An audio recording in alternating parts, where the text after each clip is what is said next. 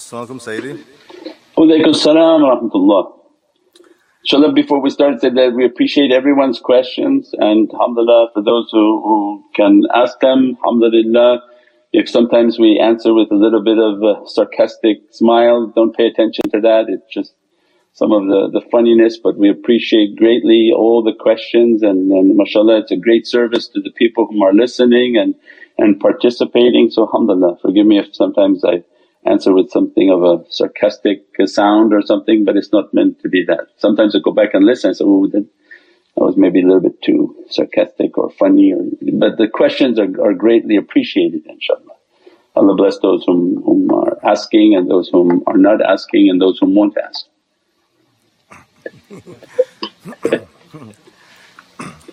Yes Sayyidi. Yes sir. Sometimes we hear waves, electrical waves when people talk. What is this? It feels like it affects the heart. Alhamdulillah. Don't tell anyone. Yeah, that every how to explain that Allah can open anything He wants. So alhamdulillah, if you're meditating, contemplating and you're sensitive to energy, feeling an energy, then alhamdulillah, don't explain it to people, don't express it to people, and that everything is an energy. Everybody puts out a wave of energy, of an emotion. That's what we said, that the shaykhs, they're tuning fork. So in a music store or music school you'll go and they'll have a tuning fork, which are those things that two pieces of metal on a rod, you go and they put it next to the other fork and it makes the fork vibrate. You didn't hit both of them, you can hit one of them and begin to tune the other one. You'll hear a similar vibration start to happen. Means our life is about this vibration. So by accompanying a shaykh, whether you're in person or on live, when you're doing zikr with them, every zikr they're doing, every chanting they're doing, every talk they're doing is an energy and vibration going out.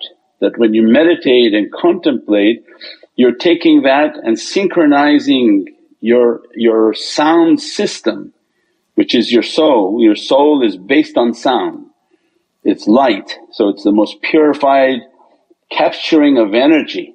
So when you meditate with them, means his vibration is coming onto your soul.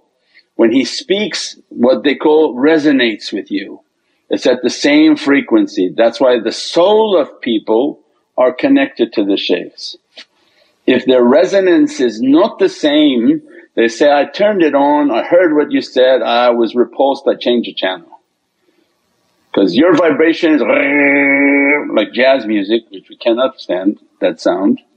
It's too cocoonous and too up and down and all over the place, makes people nervous. The sound is not a correct vibration. As a result, if you come into the presence of that shaykh, your sounds are not rhythmic. And that's important. That's why sound is important in your meditation. That you can tell as soon as you meditate, sit, you want to make somewhere peaceful, put different sounds on.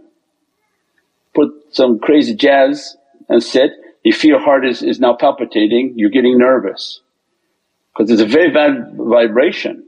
And if other people, younger people are in another room listening to bad sounds and bad music, again your heart is moving and is becoming agitated from that sound.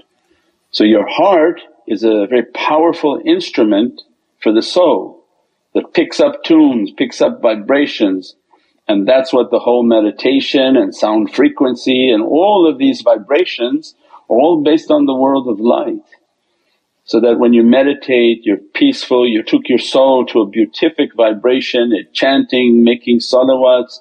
Of course then when somebody from the Muhammadan light begins to speak and teach or make zikr, your soul resonates with them. They're on the same frequency, and they feel the vibration of that frequency, and that frequency can bring them to a state of ecstasy and peace.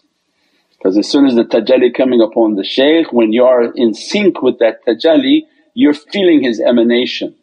When the emanation is rising and they begin to cry, you begin to cry. When they're jovial, then Allah says, at every moment I'm in a new tajalli.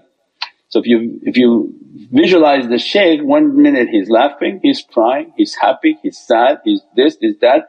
He can go through 20 different emotions within a 30-minute talk because of the tajallis and the energies that are subtly dressing his heart and soul. Those whom are meditating, they're attuning to his reality and they can feel the vibration. Say, when you cried, I cried. When you laughed, I felt like laughing, because this is the vibration that's coming, and that vibration allows the knowledge to enter very deep into your soul so that it's burned into the soul, which is like a CD. They don't have even CD anymore, but like a digital recorder. So it's digitized onto your reality from the reality of the shaykh and the frequency of the shaykh, inshaAllah. And that's why you don't keep bouncing around to too many different people, because you're trying to synchronize your connection so that your connection is strong and the vibration of that shaykh is unified with your own vibration and you feel that energy and that connection. Those whom have that connection, they can't bounce around. They can't go here and there, left and right, because they're not then really connected, inshaAllah. As-salamu alaykum Sayyidi. Wa alaykum salam wa rahmatullah. We live in an idol worship region and we are the only Muslims living there. Their religious chants and sounds are always coming into our home.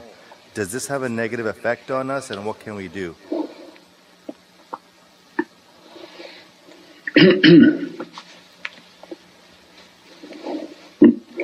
InshaAllah you're however long you've been living there, or you've been surviving, so alhamdulillah that you can continue the practices that you practice and make the connection that you can connect to. And inshaAllah Allah protect you and dress you and keep you in a good condition. It's always good to be around people of like mind and like practices, so that if one time you can be around a group of people, a community that has a belief similar to your belief, then alhamdulillah. If that's not a feasibility and that's not possible, then alhamdulillah Allah has guarded you to date, and Allah inshaAllah continue to guard you and do your practices and make your energy strong in your residence and in your apartment, and Allah inshaAllah to protect and to continue to dress you and bless you in that environment. But the natural inclination is always to go where I can be around like-minded people. So that doesn't only have to be based on people of a belief, but people of a practice. So if somebody's living in an area where they're all sort of hardcore gang members and bad environment, so then the continuous prayers, Ya Rabbi provide an opening for me to leave this environment so that I can survive in a more peaceful environment. InshaAllah open something, an opportunity for that person to migrate. So migrate and movement is a great sunnah of Sayyidina Muhammad, and the lives of the shaykhs have always been in movement. They're always migrating. They have to go here, go there, here, there, and that's a sunnah of Sayyidina Muhammad. And there's a lesson in migration, there's a lesson in moving, there's a lesson in travelling, that any time you move and travel you become more familiar with this whole world and Allah's creation and characters and cultures and personalities of people, and opens one's mind and heart to the variety of people and how they worship and how they act and how they carry themselves. So in the beginning stages of the shaykhs and students, it's important to travel before all this COVID, so that you can see the customs of people. People in Turkey may be praying and worshipping in one way, have cultural aspects of their practices, but that may not be the same in Indonesia, Malaysia and America or anywhere else in the world. So then seasoned people should have been travelling everywhere to understand the cultures of people, inshaAllah. As-salamu alaykum Sayyidi. Wa alaykum salam wa rahmatullah. How to tell if a flame is spiritual flame or a satanic flame? How to tell if a flame is spiritual or satanic?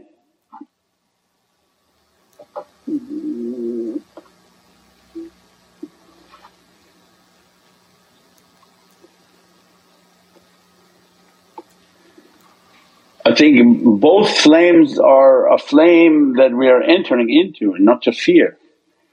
It means that a spiritual flame, a spiritual difficulty and testing, that's something different. So it means we're testing, and whatever our fate is in life we have to enter within it. This flame that they're talking about and what is in reference to Dajjal is the flame of fear. Because Dajjal is going to operate not based on faith, so these are not aspects and examples of faith. Anytime you mention the person of deceit, we're talking about aspects of fear because they're devoid of faith. They don't deal with faith, they actually want to pull faith. So he grants his people, his eye of light is destroyed. So he has no light to give to people, he only gives them the hayat al-dunya, that I'll grant you an amazing dunya. You know, they sign up with him and get all this cash and money and all these crazy things because that's all he can offer them. But on their contract they sign that they have no right to the hereafter. And Allah says they sold for a very small price, for 30 years of life to the eternity of eternity. It's a aspect of eternity is a linear that has no beginning and no end. For this little dot of 30, 40, 50 years, they don't even live more than 30, 40 years without becoming sick and dying. That you sold your soul. But these are in aspects of fear. So when anytime a fire of fear is being presented to us, to fear this, then there must be a secret in that fear from Prophet that don't fear that. That's not something you have to fear. So when they show themselves, oh these demons are going to be coming on earth, no, this is not to fear them but to fear that you're good with Allah and Allah's going to send support. So then everything is then based on that. Now the fire of hardship, that's again something different. That's based on my path of faith. Everything is going to be like a fire of difficulty in which again I enter into that fire. And that should burn away all of the dunya and become a fire of ishq and love of the Divinely Presence, and not to make it a fire of fear. That's why, قُلْ يَا نَهْرُ كُونِي بَارْدًا وَسَلَامًا. That Nimrod, which was the Pharaoh of that time, made a fire and told Sayyidina Ibrahim, I'm going to throw you into that fire. Same system of the Dajjal, I'm going to throw you into that fire. And he stood on the catapult and then threw him into the fire. But with قُلْ يَا نَارُ كُونِي بَارْدًا وَسَلَامًا, Allah made the fire with the secret in it, and that secret is the love. قُلْ يَا نَهْرُ means say and power of qul onto this fire. Bardan wa salaman means the reality of Prophet came into that fire and made a shield for the reality of Sayyidina Ibrahim, for it to be cool and peaceful in that existence. So everything in this life is about throwing a fire at us and making us angry, throwing a fire and making us angry, and then keeping our resolve, keeping our salawats, keeping our practices, and to have the love for Sayyidina Muhammad that makes everything to be cool and peaceful within our being, inshaAllah. As-salamu alaykum wa rahmatullahi wa barakatuh, Sayyidi. Wa alaykum as-salam wa rahmatullahi wa barakatuh. What is the reality of near-death experience where people who have been declared dead for several minutes come back to life? Ya maut qabla al-maut. This is before they even understood these things, the Sayyidina Abu Bakr as-Siddiq was teaching that the maut qabla al-maut is to reach a station of death before death. That's where the state of your being is completely sort of dying in this material world. Your 0 point energy in which everything is shutting down, and Allah reverses the contract of your reality, that the power of your soul comes out and begins to govern the physicality, and that you're operating more like somebody who died on this earth but you're still walking. Means your soul is coming out, you're hearing and sensing with your soul. You hear what people don't hear, you see what people don't see, you speak what people don't speak, you feel what people don't feel, because they're using their body and material and you're using your spirituality and your soul. And that's the maut qabla al-maut. When Allah will give them little samples of that, they enter into states of death, accidents, calamity, in which they understood that they left the body. And that can happen also through meditation. They can meditate and feel themselves leaving their body, parking the body and then being free and moving with their soul, inshaAllah.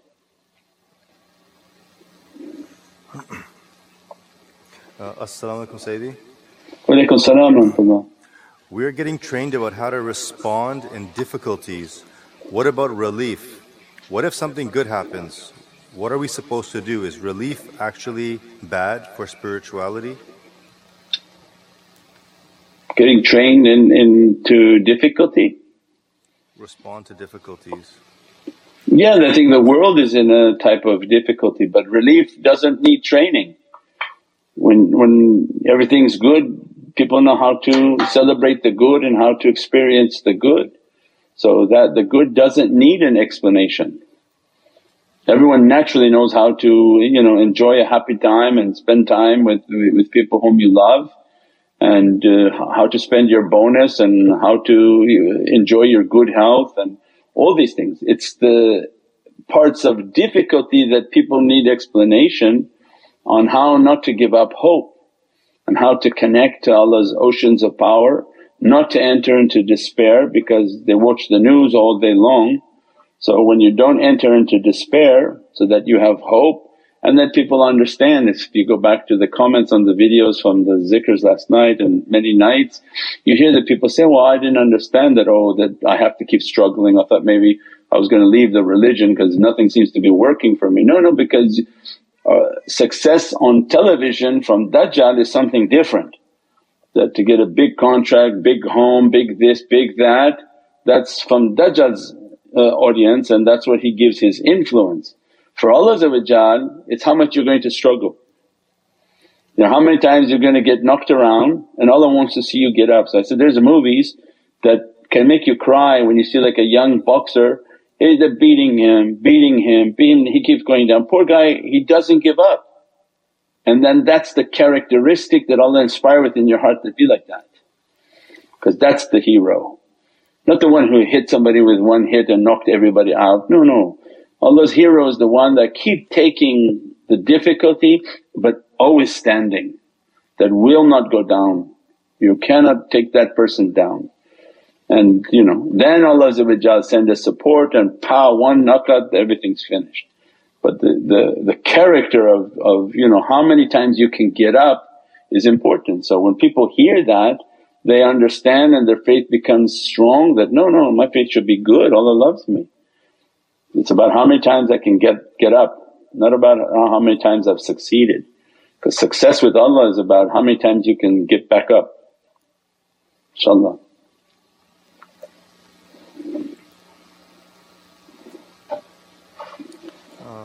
As-salamu alaykum Sayyidi. Alaykum salam wa rahmatullah. Is our mind controlled by our ego? The mind controlled by the ego? Yeah, definitely. That's why we said the heart and the mind are in a fight right now. So these two elements are in a continuous battle. The mind is trying to operate the body, and the mind is attached to the nafs and shaitan. And the heart, if you clean it and purify it, is attached to the soul, and Allah's kingdom will enter into the heart, not to the mind of the servant. So the mind has to be emptied, but the ego is occupying the mind. So that's why the people whom use their mind too much and their knowledge is through memorization and the mind, what happened is the Alzheimer's is that a person who used the faculty of their brain too much and burned all the circuits within the brain too much and didn't have an energy within the heart to power their head, but basically operated from their head, and most likely neglected their heart, so that their mind was the only focus. And Allah says, then we turned them into a feeble state. They were powerful people, famous people, and then Allah returned them back into a feeble state because the mind was too strong.